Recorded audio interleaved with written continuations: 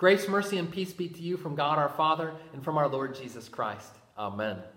In the American cinematic masterpiece, The Muppet Christmas Carol, there's a scene toward the end of the movie. Ebenezer Scrooge is getting a glimpse of what happens if he doesn't repent. And he sees Bob Cratchit, Kermit the Frog, come home totally heartbroken, crestfallen, because Tiny Tim has died. And Bob Cratchit says to his family, he says, "This life is a matter of meetings and partings. That is the way of it. Meetings and partings." But does it have to be that way? Do partings just have to be part of life? Today we're continuing our series, Easter in Exile, looking at what does it mean for the church to be the church. And we've looked at all these different scenarios and places, how the church is the church amid uncertainty, on the way, at home. Today we're going to be seeing how the church is the church within the Father's house, to use Jesus' language from today's gospel. Within the Father's house. And to speak in those terms means we're talking about the church triumphant.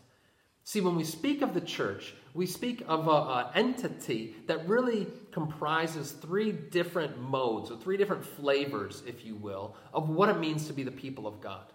On the one hand, there's the church militant, which is how we describe the church on earth. Militant, because we are the Christian soldiers making our way toward the kingdom of God and the new creation. So for all those Christians alive now on earth, that's the church militant. On the other hand, at the other end of time, you have the church glorified. All believers after the resurrection, when we are gathered together as the renewed, resurrected people of God in the presence of the Lamb of God, our triumphant King, our Lord Jesus. So you have the church militant, you have the church glorified. What we're going to talk about today is the church triumphant. And this is the term that we use to speak of the saints who have already passed before us into death and who are now in heaven within the Father's house, in the presence of the Lord Jesus, awaiting the resurrection. They too are the church. See, we as the body of Christ, we transcend time and space, earth and heaven, because we are united to our risen and ascended Lord, who himself is alive and gathers us all together. So today we're going to be thinking about and reflecting on how the church is the church within the Father's house, the people of God in heaven at rest and at peace in the presence of the Lord.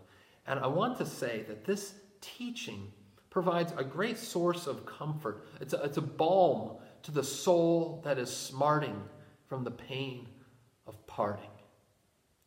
And that pain of parting was especially palpable for the disciples, where we pick up in today's gospel reading. Jesus says to them, the first word we heard in today's reading, Jesus says, "Let not your hearts be troubled." Why is it that their hearts are troubled? Well, what is he talking about? What's the context there that he's addressing them in? Well, there's a few things. For one thing, he has told them that this is the night in which Jesus was betrayed. Okay, this is the night before his crucifixion. And he's told them as they're in the upper room gathering for the Last Supper that one of their number is going to betray him. That's one reason that they're unsettled, that their hearts are troubled. Secondly, he tells them that Peter is going to deny the Lord 3 times, that Peter's going to deny him. Surely that was a source of that unsettling, troubled spirit as well. But most of all, Jesus tells them that he is going on ahead of them. And where he is going, they cannot come. In other words, their hearts are troubled because they have heard this word of their Savior's parting from them. Now, I don't think that we can stress enough how shattering this must have been for them. I mean, these are men who have totally left everything. They are all in when it comes to following Jesus. They have burned the boats. They have bashed the bridges. They have left everything in order to follow him, to be with him. But now he's told them, wait a second. He's going somewhere that we can't go. He's going to leave us. How are we going to be able to carry on this mission? How can we do this? We can't possibly be the instruments of the kingdom of God without you, Jesus. We don't know what to do. We're just frail human beings. We're continually falling flat on our face. How can we go forward apart from our Lord? And so, their hearts are troubled. Their souls are unsettled and roiling like the waves after a storm on the Sea of Galilee, or indeed on Lake Michigan, because they have heard of this parting of Jesus and the pain that must have been for them. The poignant pain of parting was really brought home for me in a new way last year, an experience that I had. And I'm going to share this story with you. I'm going to ask you guys not to judge me about this, because I'm going to tell you a story about a total dumb dad moment. And in fact, it could have ended a lot worse than it did by the grace of God. So about a year or so ago, last spring, I take the kids out to go grocery shopping. And we come back from the grocery store, and like it always is, it's everybody grabbing bags, getting unloaded, a lot of things happening, getting it in the house. So we go through all of that, get the things in, we unpack it, and then we're just kind of sitting around a while later. And maybe an hour after we got home, it suddenly occurs to me, like, hey, has anybody seen Ellie? And it hits me like a lightning bolt. I didn't bring Ellie in from the car. She was still strapped into her child seat. She can't get out on her own. We left her in the car, out in the garage. And so right away, I hop up out of my seat and I run out to the garage. The garage door is closed. I open the door. It's like the outer darkness, right? And I hear that sound. Oh, that heartbreaking sound of weeping and gnashing of teeth. Ellie just crying her eyes out. She is totally scared, frightened, doesn't know what's going on. I open the car door and she's just bawling. And she looks at me and she says, "Why did you leave me?" Oh. And in that moment, I realize in the deepest part of my being what hell really is. See, it's often said that hell is fundamentally separation from God. And sometimes you can hear that as just like, some nice sounding theological jargon. But in that moment, I realized how painful it is to be separated from the one you love, the one that you rely upon. Ellie, she didn't know what was going on. She didn't know any better. She just knew suddenly she was in the darkness and she was by herself and she didn't know how to get back. See, hell, that separation from God, is a kind of spiritual suffocation as we are cut off from the source of our life. We are parted from God eternally. And for us as human creatures, we get little tastes of that in this life, that poignant pain of parting. Some of you have been experiencing it through the season of quarantine, as maybe you've had to go through it alone, and you're feeling that sense of social isolation and loneliness. For others of you, maybe you have a family, maybe you're with others, but you're just such an extrovert that it's so hard. You feel that sense of being cut off from life. And for others of you, maybe it's not in this season, but it's at other times of life, as you know what it is to have had to say goodbye to one that you love, that you know that poignant pain of parting. Shakespeare may have said that parting is such sweet sorrow, but it seems pretty sour in the moment. And even worse than that, it smarts. But it's to this pain of parting that Jesus applies the balm, the words that he speaks to his disciples. He spoke to them then in the upper room, and that he speaks to you and me today. Let not your hearts be troubled, he says. For within the Father's house are many rooms. Now, what's he talking about here? It seems like a strange turn. Don't let your hearts be troubled. Believe in me. In the Father's house are many rooms. What is he talking about there? Suddenly Jesus transitions into a real estate conversation. This is a manner of speaking. It's a figure of speech where Jesus is talking about heaven, that place of rest and peace in the presence of God, where the saints of God, the souls, go to be at rest as they await the resurrection. Well, why doesn't he just say that? Why doesn't he just say, in heaven there's lots of space? Why does he say, in my Father's house are many rooms? Well, I think it's because of this. Jesus wants to emphasize for us that the point of heaven is not the place. And I think sometimes we can get a little bit off track here. We want to just explore and wonder, well, what's it like in heaven? Are there, how big are these rooms? Do we all get a mansion, as the King James used to say? Well, what are we going to be doing there? And all those kinds of things. And those questions aren't unimportant or uninteresting, but that's not Jesus' main point here. See, his main point about heaven is not the place, but the personal presence of God, Father, Son, and Holy Spirit. And when he says, in my Father's house, it underscores that it's about that relationality. That when you and I pass on from this life and enter into the presence of God, that's heaven. And again and again and again, when the scriptures talk about heaven and talk about the afterlife, they don't get into the details of what that place is like. Instead, for example, St. Paul says in his letter to the Philippians, I would rather depart and be with Christ. He says elsewhere in 2 Corinthians that while we are in the body, we are away from the Lord.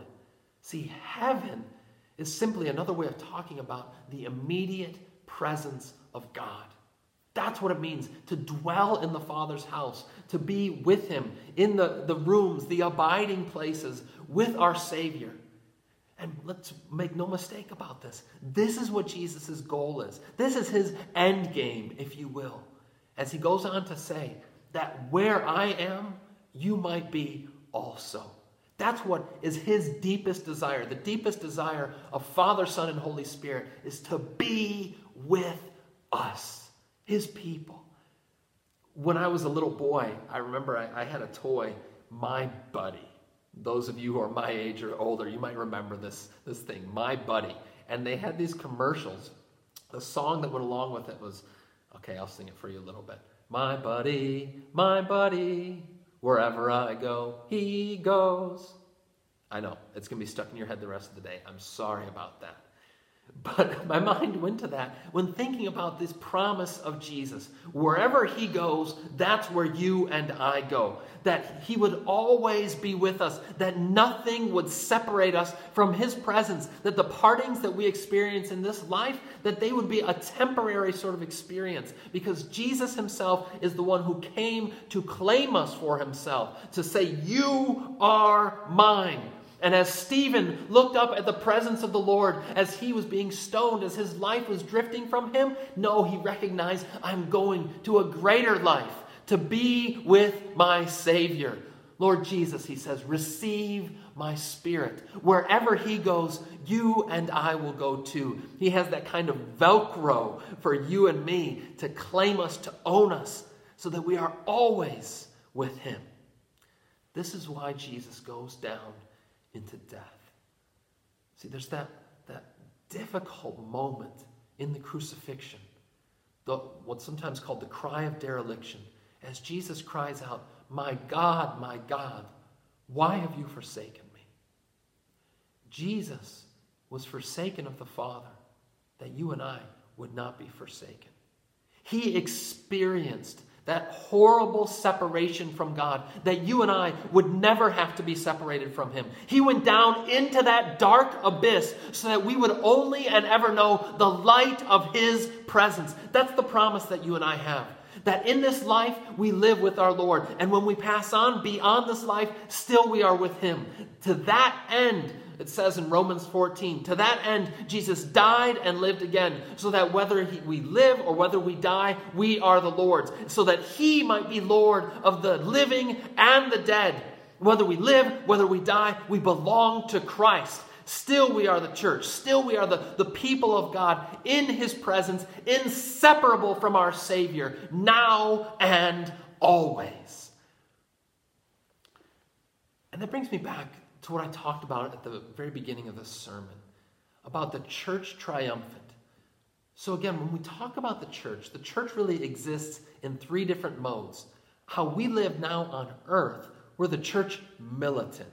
Don't be put off by that phrase if you're, a little bit like, what is that talking about? Church militant. It's a manner of speaking for we as the army of Christ, Christian soldiers, contending, fighting the good fight. And then in the way future, after Jesus comes again in the resurrection, will be the church glorified, resurrected and renewed.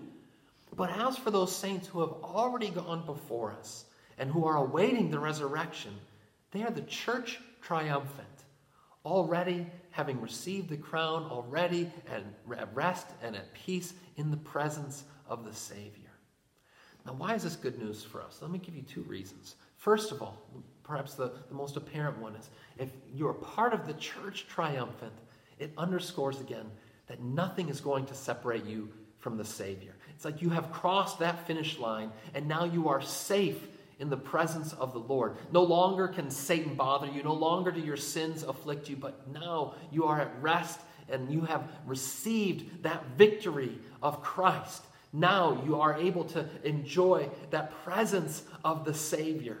That's the first thing, to know that the church triumphant is bound to Christ and living with Him.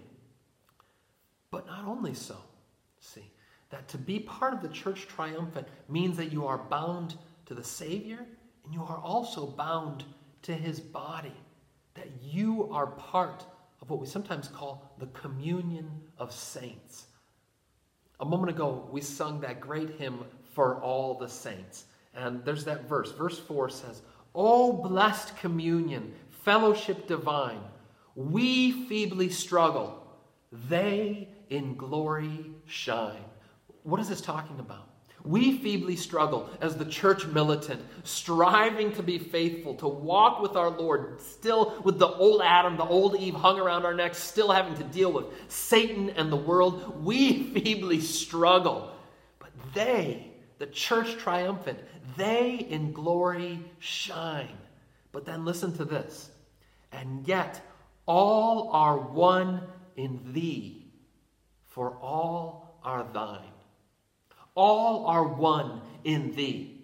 The whole body of Christ, the saints in heaven and the saints on earth, we are all united in Christ. For your brothers and sisters in the faith, for those sainted loved ones who have already gone before you, they still are living before the Lord, albeit in a different way, beyond this veil of tears, but you are still bound to them through the crazy glue of baptismal waters and the body and blood of Christ, which has fastened us to one another. We get at this when we're able to celebrate the Lord's Supper, and we sing in the Sanctus, the Holy, Holy, Holy. We say, therefore, with angels and archangels and with all the company of heaven, with all the communion of saints, those saints who have gone before us and are in glory, shining as part of the church triumphant. And we saints in the church militant, still feebly struggling and looking forward with them to the resurrection of the dead. See, there's one more verse to the hymn that captures this as it goes on. But lo, there breaks a yet more glorious day. The saints triumphant rise in bright array. The King of glory passes on his way. Alleluia, alleluia. See, the church triumphant and the church militant, we are all awaiting that yet more glorious day. What day is that? That is the day when, as Jesus promises, He will come again. And He will raise the dead out of their graves. And all of us, those who have already died and those who are still living, will be transformed to be like unto His glorified body. We shall be like Him because we shall see Him as He is. And nothing will separate us from the love of God in Christ Jesus our Lord. Nothing will separate you and me from His body, but we will dwell forever with Him and with one another in that new creation. And on that yet more glorious day, friends, life, eternal life, will not be a matter of meetings and partings, but only of gatherings with our risen Savior, with the church glorified in the joy and presence of God forevermore. Come, Lord Jesus. Amen. And may the peace of God that surpasses all understanding keep your hearts and minds in Christ Jesus.